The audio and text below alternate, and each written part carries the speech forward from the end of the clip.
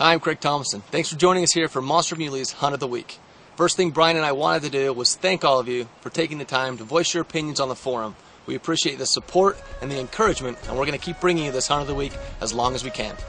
Now, we're going to keep the archery theme going as archery season is in full swing across most of the western states. We're going to go back a few seasons to one of the most exciting elk hunts I've been a part of. Now, this is in the Badland backcountry of Wyoming, so hope you enjoy episode 2 of our Monster Muley's Hunt of the Week. A good friend of mine and lifelong resident of Wyoming, Matt McNiven, said, apply for an elk tag and come up here and let's shoot one with a bow.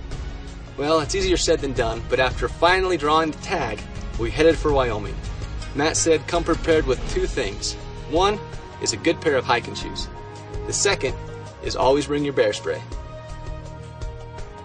Well, we were seeing elk, some far, some close, and some even almost right in our laps, but we could never have it come together quite the way we wanted.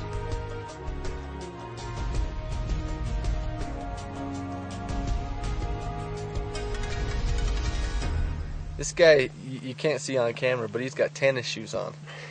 And the reason why, he says, is so he can outrun me when the bear chases me. That's right. And I believe him. We've seen quite a bit of bear sign up here.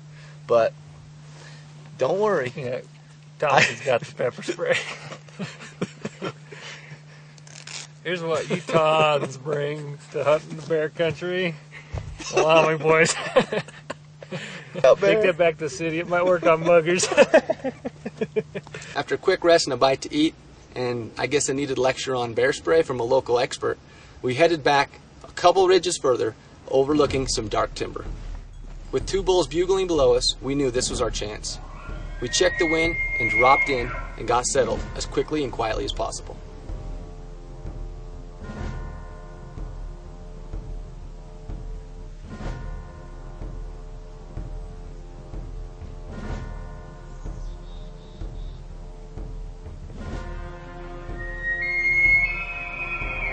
Now, as these bugles started to get louder, it was certain this bull was going to come.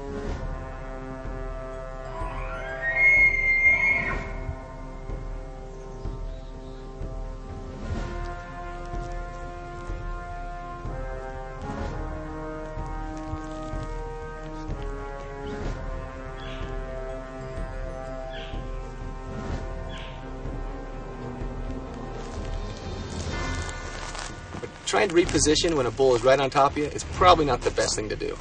But with the tangled branches and no shooting lane in front of me, I knew to get a good angle, I would need to move positions.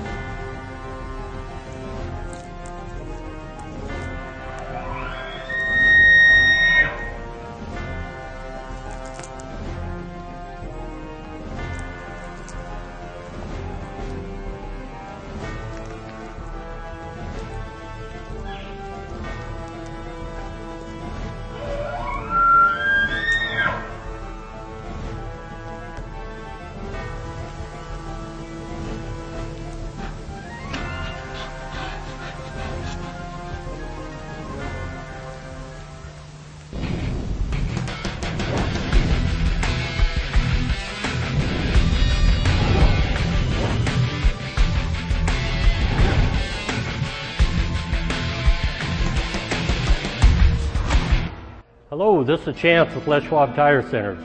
As a fellow outdoorsman, I understand the importance of having a safe and reliable vehicle while you're out in the field. So before you head out this year, come on down. Let us check out your tires, your brakes, shocks. Make sure you have a safe and successful trip. Good luck out there. Now let's get on to the Hunt of the Week.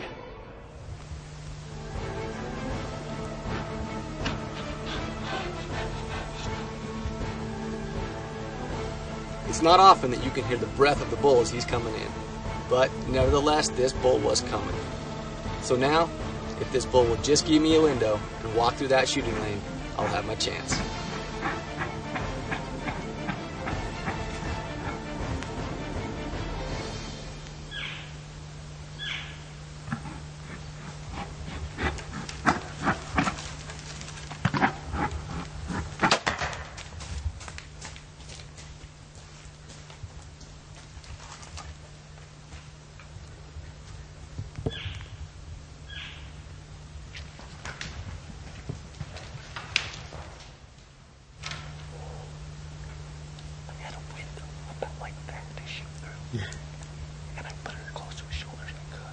Did you hit it? Oh yeah, I hit center, but punched it right through. Went through so fast. He didn't know what happened. That was a big ball. He's a toad.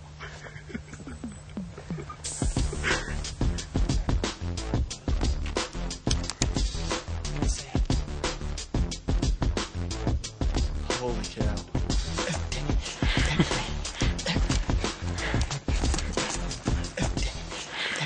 Oh yeah.